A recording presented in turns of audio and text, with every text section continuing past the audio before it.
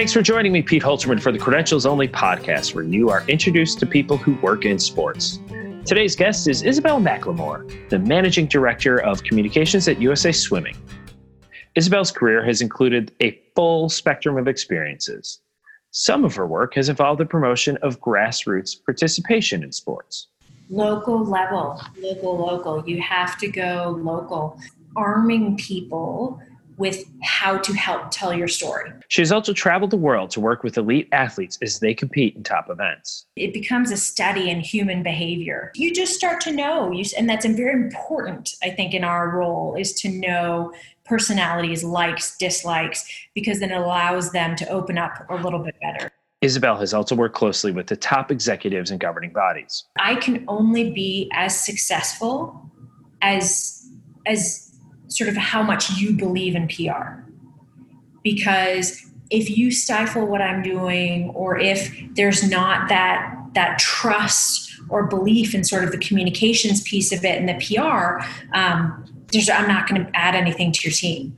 A native of Canada working for the Canadian Olympic Committee during the Vancouver Games is a career highlight, but Isabel also relishes her time spent working in UFC. We were just the weirdest little group who really had no background in MMA, but that was the point, is because they wanted to infuse the existing team with like outside the box ideas, reaching new audiences, talking to new media, kind of getting out of that MMA space. Check out credentialsonly.com for show notes that include more information on what we discuss in this episode, and please take a moment to leave a review wherever you are listening. Please enjoy this episode featuring a conversation with Isabel McLemore, the Managing Director of Communications for USA Swimming on Credentials Only. Isabel, thanks so much for joining me on Credentials Only. I want to start off hearing about your athletic resume, because you played a little bit of everything growing up, it sounds like. I did. I was all over the map. I think growing up, is Canadian. So definitely on the ice. I was a figure skater for many, many, many years. Did that. To soccer took up a lot of my life, kind of all the way up to the goal was to get a scholarship to the U.S. That was kind of got to that point.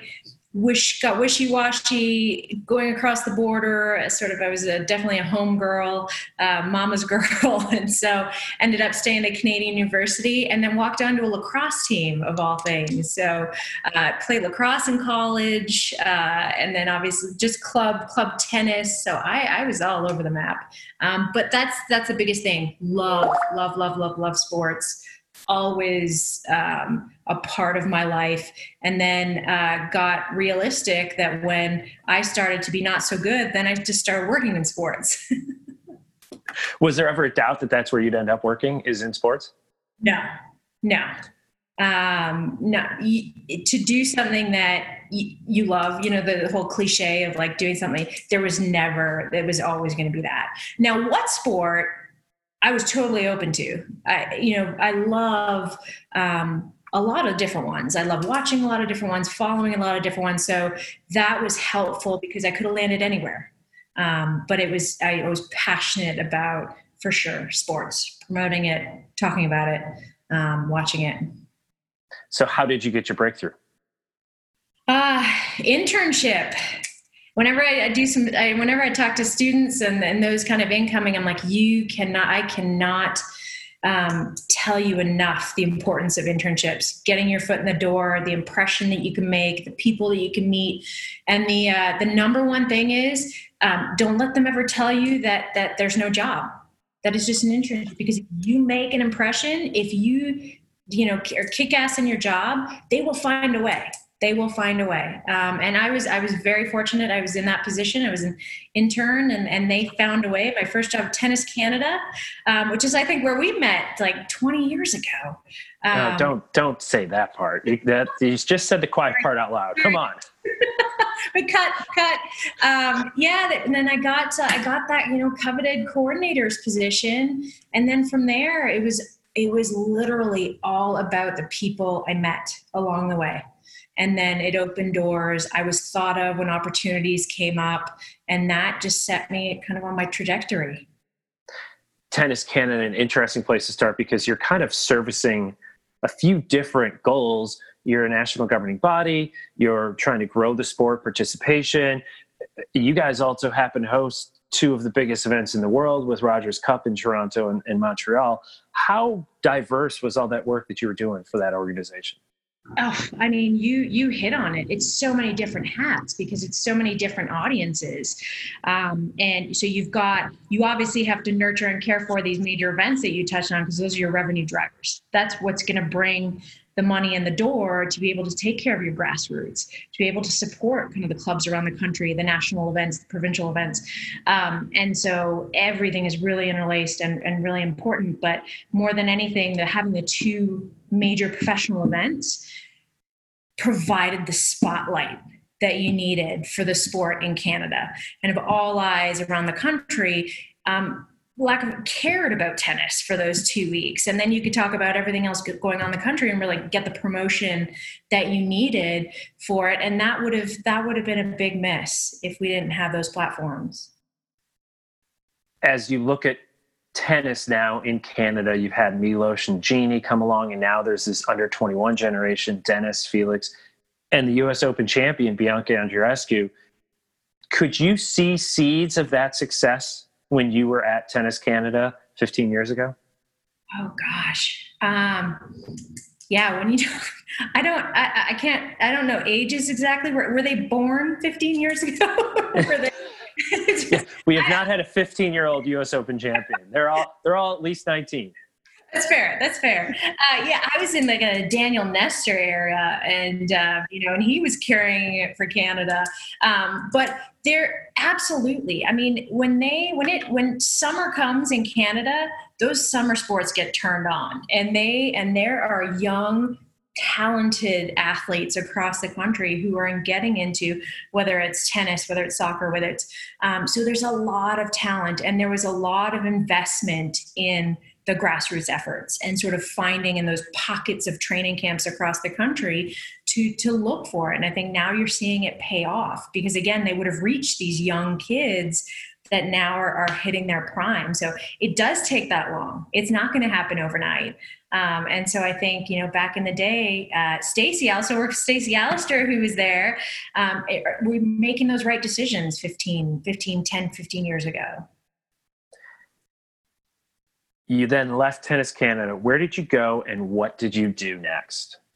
I did. I left. My next stop was in Florida at the WTA. So this was a very natural transition. Obviously, when we talked about the Rogers Cup and the women's tournament specifically run by the WTA, so I had a chance to work with that team, meet those people who are still very dear friends of mine, and the role opened up, manager of communication, and sort of said, hey, why don't put your name in the hat?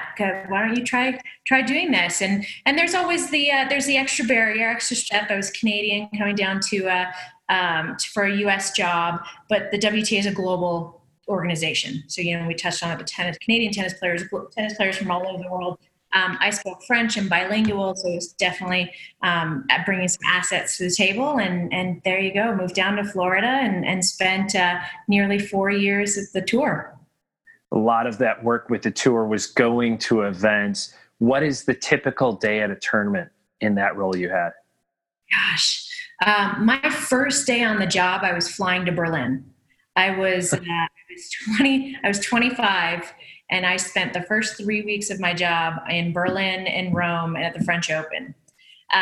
Looking back on it, like it's surreal to think that, and you're learning on the go. It's a lot of shadowing. It's busy. I mean, better than anyone, when you are boots on the ground at an event, you don't stop. You're up. You're there before the athletes get there, before the gates open.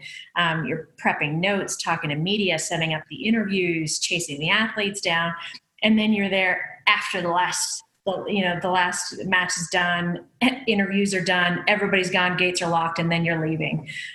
So those are long days, and I would not change it for the world.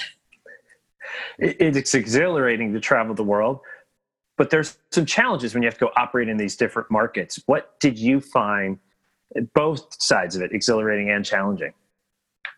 Oh, God, challenging. I got to the point, I think, where many of my colleagues refused to travel with me because I had the worst luck in the world. If I recall correctly, actually, I believe there was one instance where we were going to Australia, you and you were sitting on a United flight as my delayed flight got to the gate and they closed the door on me, and you were sitting on the plane and they would not let me on the plane. There was a few of us, but I specifically remember this instance where you were there and I had to wait 24 hours for the next flight to Australia. You got a day in LA out of it. It was all good. Exactly. I didn't that sucked. That was never it was I experienced many of those moments, but exhilarating, seeing the world, different cultures, different people. I always had an appreciation for that, and I was glad that that was a part of it.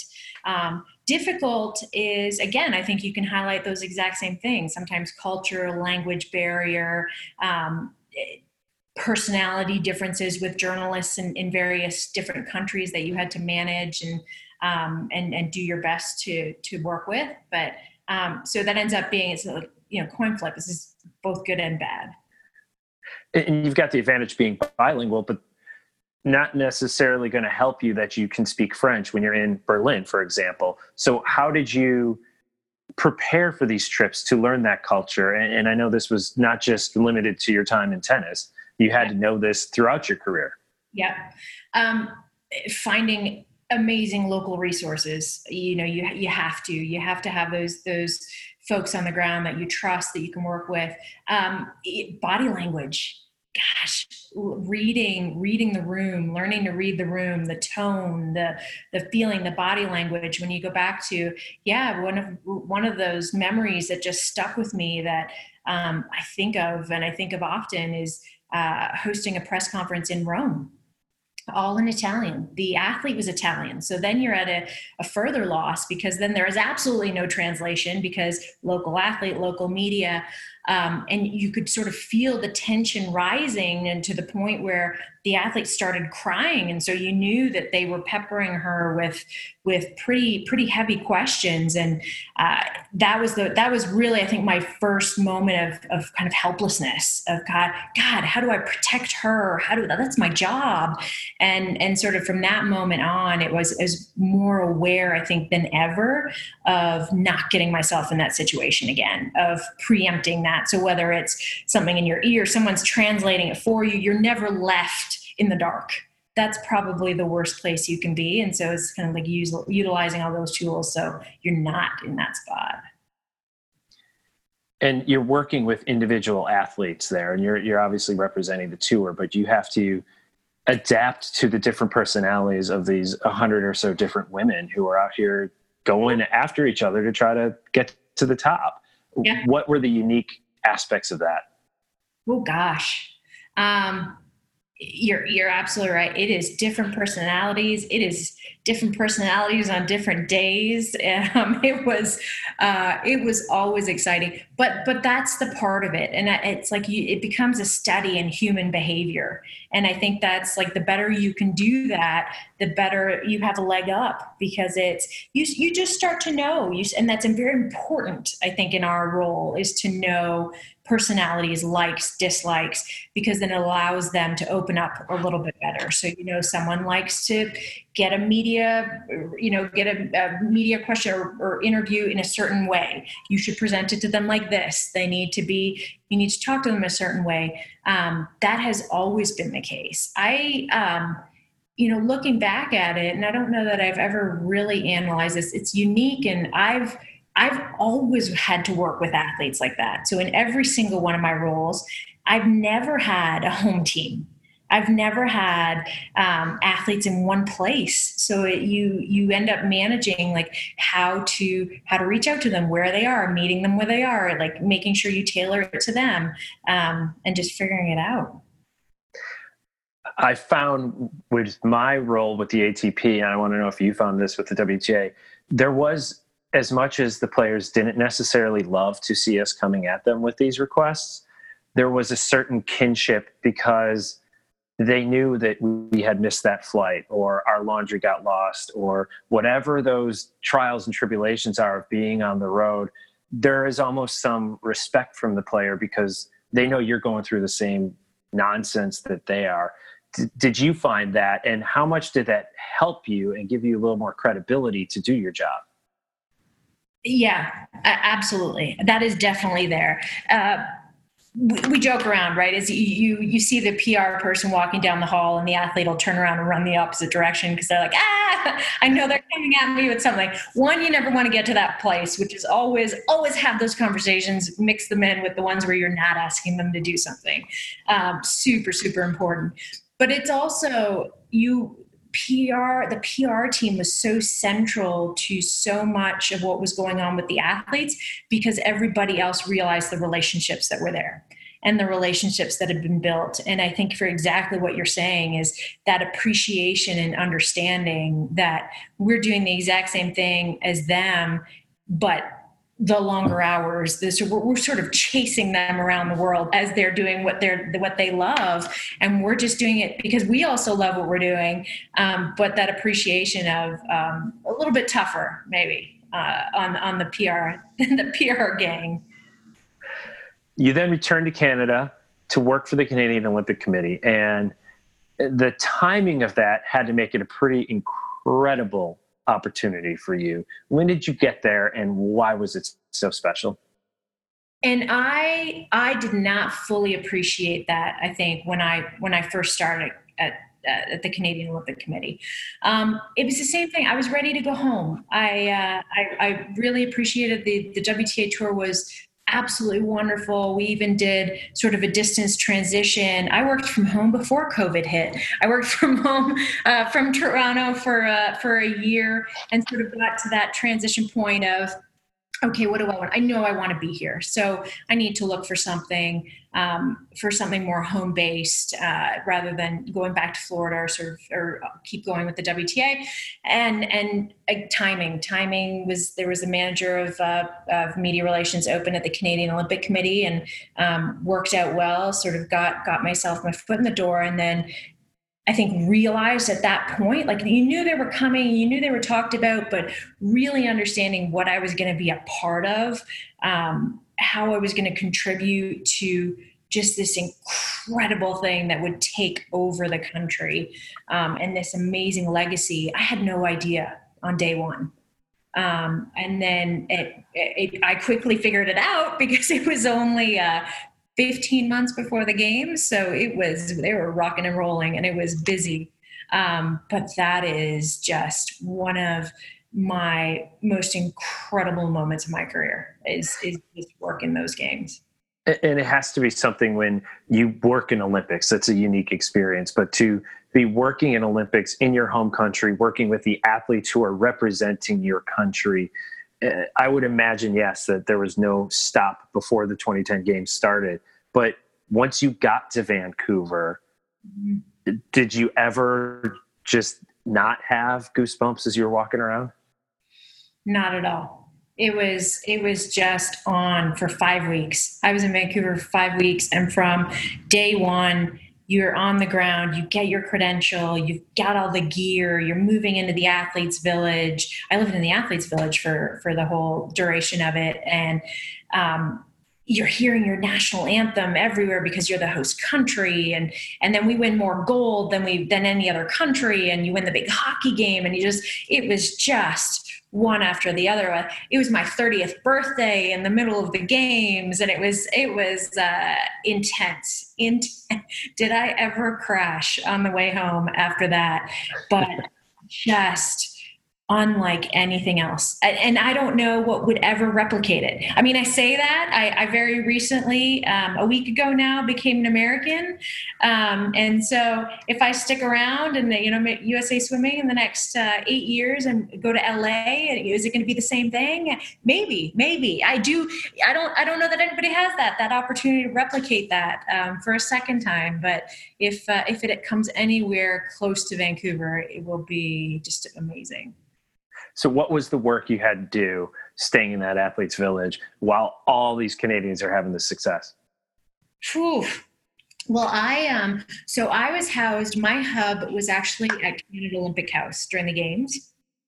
So I bounced around to support at venues when needed, but mainly at Canada Olympic House. And that included a lot of, we do sort of those medal ceremonies. So as athletes won, they would come through and they'd be recognized with whomever was there that evening, whether it's family, friends, supporters, sponsors, that sort of thing.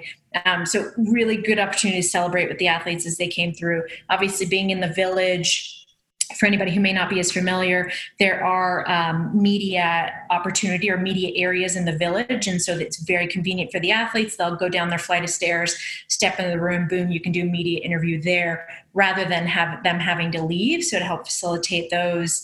And really it was just, because I worked for the COC, I wasn't dedicated to one specific sport. And so you were just rolling in and out of like all of the athletes as they were being successful, what were they doing, and then supporting the attaches.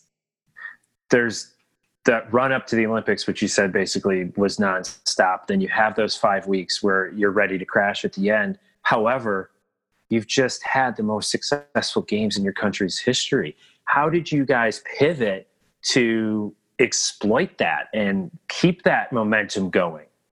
Oh yeah. I mean, you got 48 hours and then it's exactly what you say is, now what do we do? I mean, now the whole country is still on a high. Like what are we going to do with this? So we had a parade in Montreal a few weeks later. So set up a big parade with our athletes, which Canada doesn't normally do that. It's a very American thing. And in fairness, I think there hasn't really been a professional team that has caused for that to happen in a really long time in Canada. And so that was fun. That was great. That gave their athletes their moment. That was their opportunity to sort of revel and relish in what they had accomplished. That was covered across the country. And then a lot of interviews, a lot of follow-up, keeping it relevant, top of mind, because again, all of this is going to trickle down into support at the grassroots for these sports and getting that next generation excited. Where are those next athletes coming from? And you have a small window to do that. You then took a pretty big pivot. What came next? My God. I remember my mother's reaction. I had, if it's fair to say, if you would agree, I had been in very traditional and very politically correct sports up until that time. And then my colleague who I worked with at the Canadian Olympic Committee had actually been recruited to lead communications in the newly opened Toronto office for the Ultimate Fighting Championship, UFC. And they were looking for people in Las Vegas, and they had kind of gotten to that point in Las Vegas. The sport had gotten to that point where they wanted to break out of that niche market. They were massive. They were skyrocketing. They'd just signed the Fox deal. It was taking off, and they were looking for comms people who were from outside of the sport to bring new ideas in, who didn't necessarily know anything. I did not know anything about MMA. I put my hand up, I admit it. I told my mother I was moving to Las Vegas to work for UFC, and she said, excuse me, what are you doing? And that's what I did. It's actually the tomorrow. Tomorrow is the anniversary of 9 years ago. Oh, wow. And I started at UFC, and we were an eclectic little PR group of, I had come from the Olympic movement, my colleague had come from the NHL, the MLB, and then the vice president at the time had come from fashion. And so we were just the weirdest little group who really had no background in MMA, but that was the point. Is because they wanted to infuse the existing team with like outside the box ideas, reaching new audiences, talking to new media, kind of getting out of that MMA space. So what was the learning curve? Oh God. I was queasy at seeing blood before starting there. So that, certainly one part of it. And so got over that relatively quickly. Definitely got an incredible appreciation for the athletes. Beforehand, I think probably had similar view as many people who don't understand or follow MMA. And then after working there and after experiencing that, just realizing the athleticism that these athletes have and the training and the discipline and everything that goes into it. So that was important. But I think by this time, and what like I'm sure know more than anything in PR is like you develop the skills through the years. You develop the relationship with the people that really is applicable to anything. Is you're taking it from job to job, and that's what you're bringing with you is those skills. And so once I got more familiar with MMA and figured out the sport and the athletes, it's kind of like I had the tools. So those were already there, and then just helping to grow it even more. And obviously was there when they had the biggest purchase and sale in sports history, and was part of that. And it was a sort of, I don't even know like what the incline was of the growth of the sport when I was there. And they're still growing because this is shock and awe. You're right. And that's Dana's specialty. That is why it is so successful, because he will continue to surprise you. You mentioned Dana. What is it like to work with him? He is awesome. He when you talk about loyalty, when you talk about just passion, and he embodies all of that. I'd be lying if I said it was easy. I mean, my job was at sort of tail end, especially corporate communication, crisis communication, and you're dealing with someone who doesn't care what anybody thinks and is not going to be told how to act, what to do, what to say. And that's good. He's been successful from day one. And so why would he change? But obviously it's a lot of chasing up after him and following up on a lot of stuff in his wake. You're going from, really back in the tennis days where, yes, those players wanted to beat each other, but there was a camaraderie on the road, and yes, there were some cliques within it, but everybody got along, to these people literally want to beat each other up. Yes. What is that athlete environment like, and how do you work within that? But they leave it in the octagon. You know what I mean? Like there's obviously showmanship. There's obviously a theatrical side of it when you talk about the weigh-ins and when you talk about the hype. And that's great. That's what makes it successful. But when it comes down to it, there is so much respect between these two athletes that they're saying, I'm going to get into the octagon. This is what I have to do in the octagon. This is what I'm going to do to you because I want to win. And that's part of the sport, whether it's jiu-jitsu, whether it's boxing, whether it's wrestling. These are all Olympic disciplines. Like when you talk about they have to be experts in Olympic disciplines, and they get it over, and you'll see 90% of the fights, the fighters are embracing at the end of it, because they're like, I respect you. Walked in, that door closed, you gave it everything you had, no hard feelings. And we walk out, and because that's what we're doing. That's what we love to do. And I think maybe more than anything, more than tennis, more than anything, they're able to leave it in the octagon, and sort of that understanding of that is what you had to do to me to win. Whereas any other sport, if someone is a little bit. Whether it's loud, or whether it's they may consider it underhanded, or whatever the case, they're like, oh, you're cheating, or that's not fair, or that's you don't get that in MMA, because they're like, you bring it, let's do it, and then we move on. You mentioned your corporate communications role. I want to talk about that in a second, but you started there doing international communications. Mm-hmm. And for a sport that's trying to grow but has that global appeal, that was probably a very unique opportunity. What did that role entail? Gosh, absolutely. There were several offices around the world. And so Vegas being the global headquarters, obviously where all the executive team was, the main office. But there were areas in the world where I think this had been around a lot longer. It was more embedded in the culture. Think Brazil, MMA and mixed martial arts, very, very long history in that market.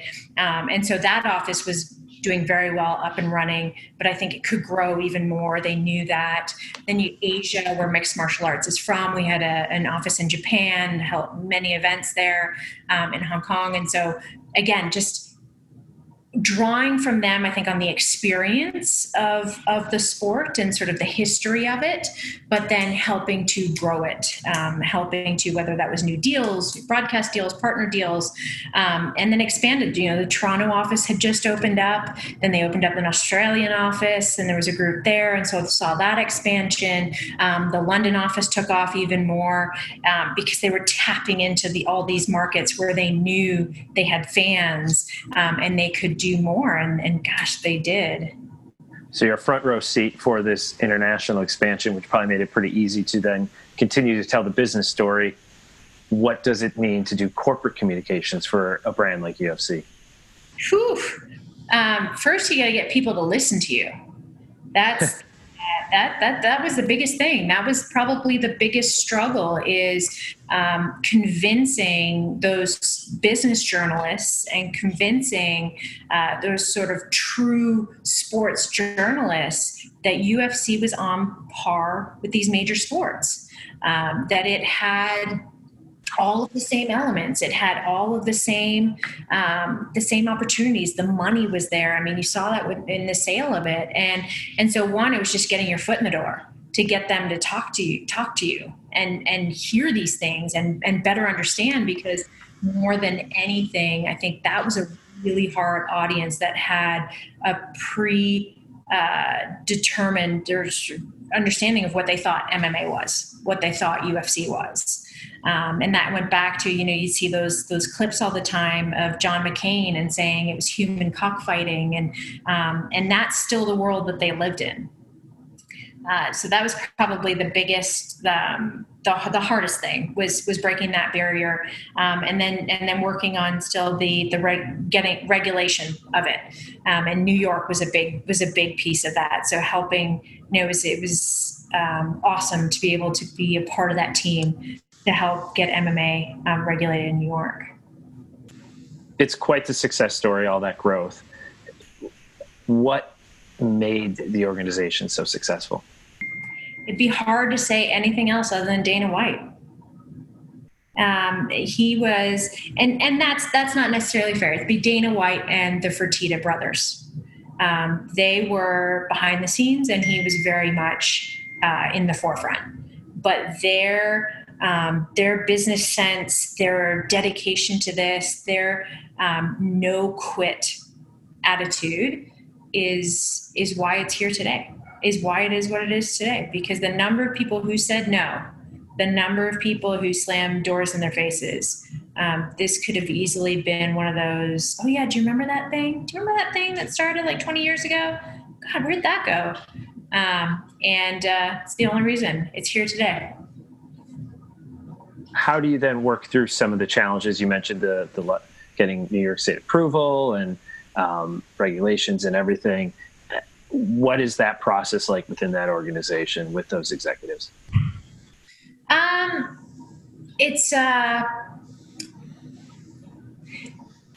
There was a good team. There was an incredible team of leaders. Lorenzo once said, and it was a comment that kind of stood with me. He was like, you know what? I own the business, and obviously he was at the top of the business because my role is to surround myself with people that are smarter than me, and sort of rely on those people and trust those people. And that's what he did. I mean, that's what he did, from the business development to the sports side to the regulatory side and the legal side. I mean, they built a team of people that they trusted in, and that they would they respected their feedback. And I think that's why it was very successful, because you had just this group of people that helped propel it and kind of take it to the next level. And that goes all the way back to when I started in 2011. They knew back then that if we wanted to take this to the next level, we needed to bring in those other people to help us and to be a part of this and to believe in this and then help others believe in this. And so they did that from the top down. Were there ever doubts that you along the way that it could get that kind of mainstream acceptance that you were striving to help deliver? Not when I was there, because there were a lot of people before me who put in blood, sweat, and tears, who faced those years. When I got there, we'd signed the deal with Fox. We were expanding globally. Pay-per-view was doing incredible numbers, was doubling, tripling kind of every year. So I was never part of those years. I can't say, there's others who can absolutely say that they went through that. And I think I got there when, all right, get on the roller coaster because we're taking off. You left the octagon and you've jumped in the pool. You mentioned working with USA Swimming. What is your current job? So I am the managing director of communications at USA Swimming. So we were the national governing body of the sport in the U.S.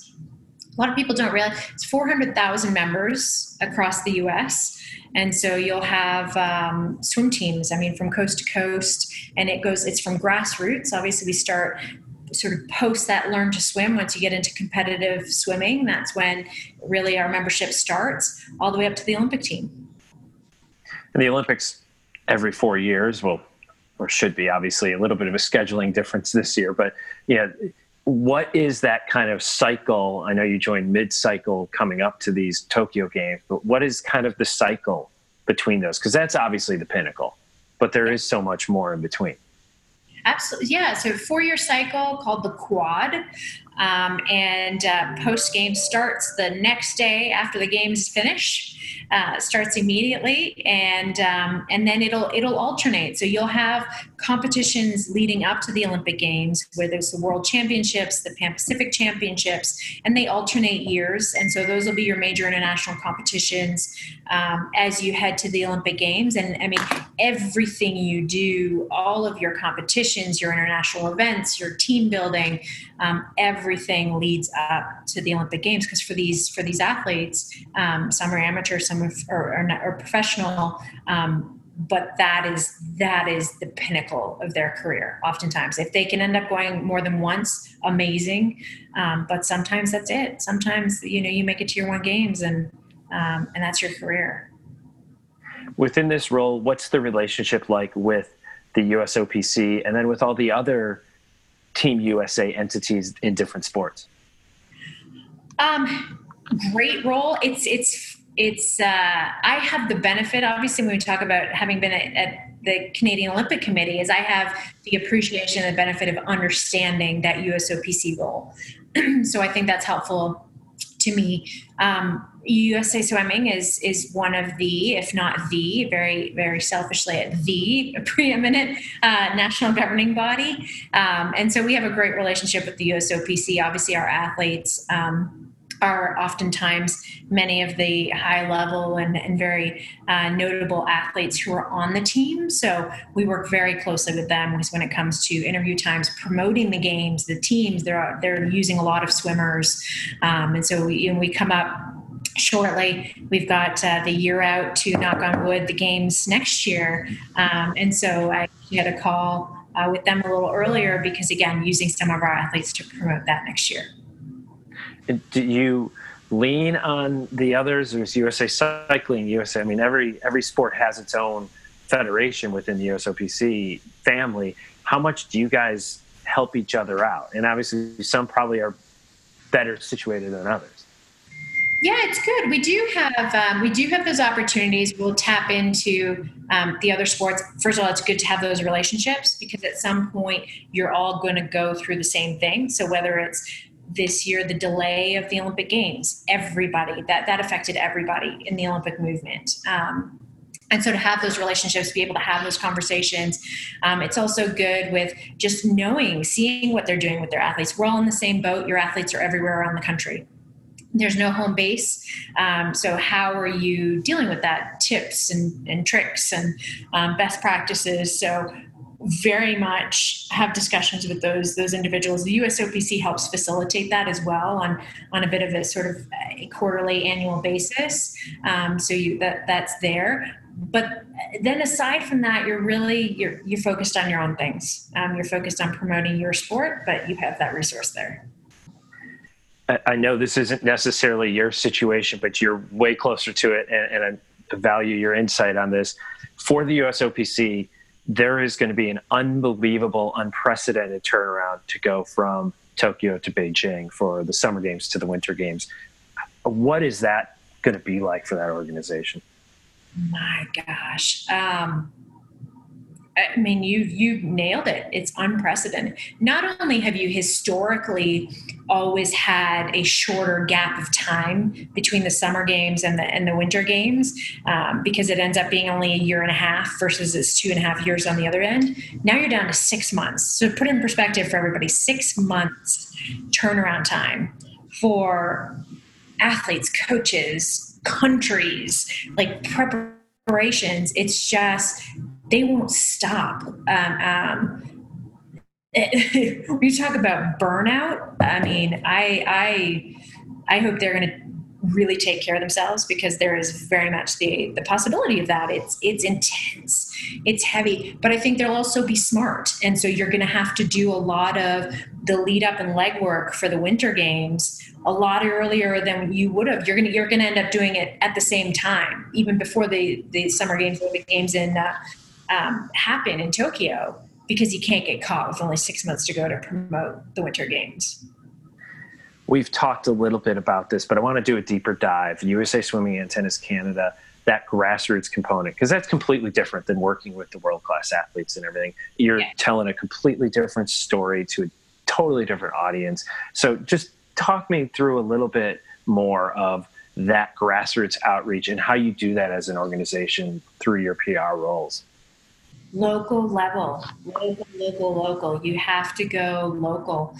So it's a lot of arming. So in our case, we have 3,000 clubs around the country. We're broken up into 59 LSCs, which many of them are across state lines or follow state lines, a few extras. But you have to, so it's arming people with how to help tell your story. So it's whether it's press release templates or story ideas, and then you having to push these out to the local market, because my team is 4 people. So we're definitely not getting out into the local markets to be able to promote 325,000 athletes. It's just not going to happen. And so it's how do you create the tools to have tentacles that reach out into the local markets.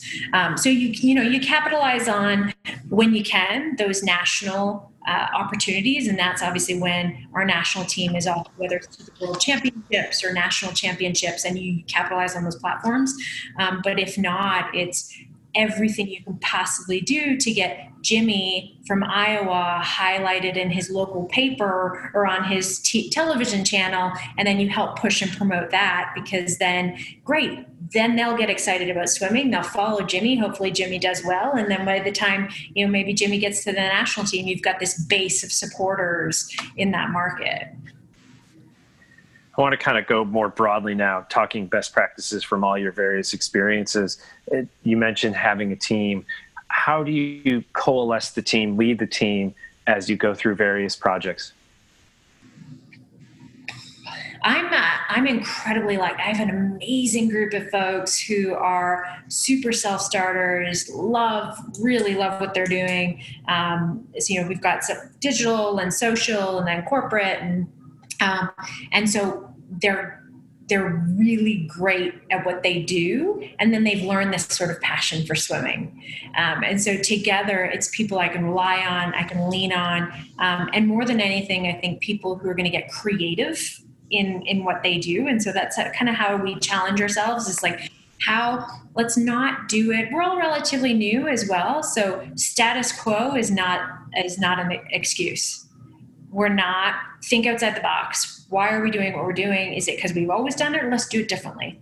And that's super important in especially a small team, because you're going to have to do a number of different things, wear different hats, and just be willing to do so. Managing and working with executives is a big piece of the PR job. What's your approach to learning a new executive as you get into a new situation, but then also then working with them through the highs? And unfortunately, a lot of times the PR guy only shows up, they're like the players. They want to run the other way when they see the PR person coming. Yeah, exactly. Personalities, when you go back to that personality, when you get to, this, the number of times, I actually said this to our president and CEO even a couple weeks ago, and he thought it was a little weird, but at the same time, and I was like, but that's the whole point of it. It's like, gosh, I really get in the mindset. I mean, like, I hear you in my head when I'm writing things, because obviously as a PR person, I am writing a lot of his stuff, just like with any executive. And you have to get to that point. You have the voice, the tone, the vision. You have to understand that. That's the biggest thing. But it goes the other way too. I mean, there has to be, I remember telling Tim when I first started, and this was actually in our interview, is that I can only be as successful as sort of how much you believe in PR. Because if you stifle what I'm doing, or if there's not that trust or belief in sort of the communications piece of it and the PR, I'm not going to add anything to your team. And he has been incredible. And when you talk about, like, he values it. I'm at the table. It matters. It is part of every conversation. It is thought of as we are going through, whether exactly opportunity or crisis. It is a big component of what we do. And so, one, having that trust, and then on the other side of it, being able to properly share his thoughts and his vision. That's my job, is I have to make sure I 100% am able to vocalize and communicate the vision that he has for the organization. When it comes to a crisis, what are a couple keys that you kind of rely on to help you manage any crisis situation? Don't get caught. Don't get caught scrambling, and you will. So I say that tongue in cheek, but as much as you can have to be ready. And so when something comes down, something happens. In our case, we activate our priority communications team. Is what that is called. So we've gotten to a really good place. Anybody across the organization will flag anything that appears to be a crisis, flags it for me. We activate our priority communications team, which is our leadership team, and then any subject matter expert, depending on what it is, whether it's anti-doping, whether it's something very specific in nature. And then those people, the right people, are at the table to discuss. You can't do anything in a vacuum. Don't ever try and solve anything in a vacuum, because some people may have pieces of the puzzle that you don't know, but your job is delivery. So gather all of the information from the right person and then figure out the best way to deliver it. As the media landscape has changed, how has your job changed? Interestingly, a little bit easier. I'm thinking the last few months where everything's gone virtually. When you are already working with your athletes from a distance, it's actually a very natural transition to go virtually and just sort of doing all these things, because you have essentially been doing that. You've been doing distance relationships this whole time. So we've adapted well to that. And then I think when you're looking at all the new virtual offerings and digital and podcasts and all across the different platforms, our athletes are game. They are up for, they very, very different than professional athletes. They will do almost anything. They are happy to do it. They are excited. I know, I see your face. It is a pleasure. It is a pleasure because they think it's fun. They think it's fun. They like the coverage. They're not jaded. Maybe that's the best way to put it. The advice you would give to people who are younger, looking to break into this industry or rise up through it, they're already in somewhere, they've got their start, what would you tell them? One, meet as many people as you can. Meet as many people as you can, because you never know who can be helpful to you down the road, who may one day be someone who can open a door for you. Regardless of the position or where they may be when you met them. So keep those contacts, meet people, go out of your comfort zone, and keep those relationships. That is the number one thing. And then also be open to this. This goes back to the comment I made, is like, build the skills, because the PR and communication skills are transferable. So you may want to work in MLB, you may die hard, you want to work in baseball, that's what you have your heart set on. If you don't get on with that first team or with a team when you're first getting out the door, don't hang your head on it. Don't build the skills. And then somewhere down the road, an MLB team will be falling over themselves to get you as part of their team. I want to finish with the set pieces. I do this with every guest, 6 questions at the end of every episode. And I start asking, what are podcasts and newsletters that you make sure you catch to stay informed and keep learning? So I'm like wondering if my answers here are really not going to be very exciting. So I get up in the morning, I try to head to the gym, or at least sort of wake up and turn this on. But I do NPR Up First is always on the docket. I like that in the morning. I like my news. And when I was in Toronto, it was 680 News. I was a diehard. A little bit nerdy on the news side. And then newsletters, obviously just looking at those Olympic newsletters, that's just start the day. Is it weird if I say Google Alerts?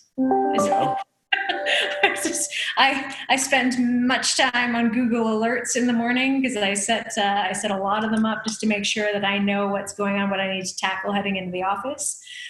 So that's pretty much my consumption as I start my day. Are there any go-tos though on the Olympic news that are good ones to check out if you're wanting to get into the Olympic movement? Yeah, Inside the Games is a probably popular one across the space. What are your most valuable follows on social media? The posts you don't want to be missing? Yeah, you know who I love her personality is Nicole Auerbach from the Athletic. Big fan. Very witty. I think she's always got a lot of comments. So I follow her, always seeing her updates. So that's probably one that I will source out as I'm on Twitter. Couple books you'd recommend people to read? So I enjoy mindless entertainment when I unplug and when I am doing non-work activities. It is terrible. Like I'm in the very girly Hallmark movie, and so I have gotten hooked. I recently just did all the Crazy Rich Asians trilogy. Highly recommend. The movie was amazing. The books are awesome, and again, there is absolutely no educational purpose in this in these books. They are just fabulous. Does that then kind of lead us right into streaming on TV? Yes. Oh, same thing. We cut the cord last November, and so have been sort of trying to figure out the platforms that we want to use, what we want to look into. Definitely Amazon Prime. That's on the docket. Amazon everything. We've also Fubo TV is another big one, which I excited to see that at ESPN. So that's very exciting.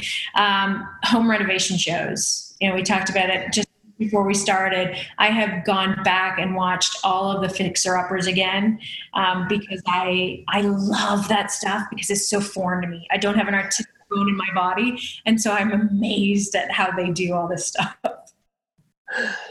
What's your favorite sports memory as a kid? Okay, Toronto girl. So you go back to 93 and you go back to Blue Jays and 6 games of the World Series, Joe Carter, home run in the 9th inning, back-to-back World Series. I did not have a sports family. My parents were not really into sports. They're more academics. And I can vividly remember it is on in our living room. It is on the living rooms across the country and just going absolutely crazy when that, and just like passion for the Blue Jays and baseball. And I'm not necessarily a baseball fan. That isn't the sport I follow the most, but man, that is ingrained in my memories of a long, long time ago. My last question. Do you keep your credentials? And if so, where? In the drawer right next to me on my desk, right here.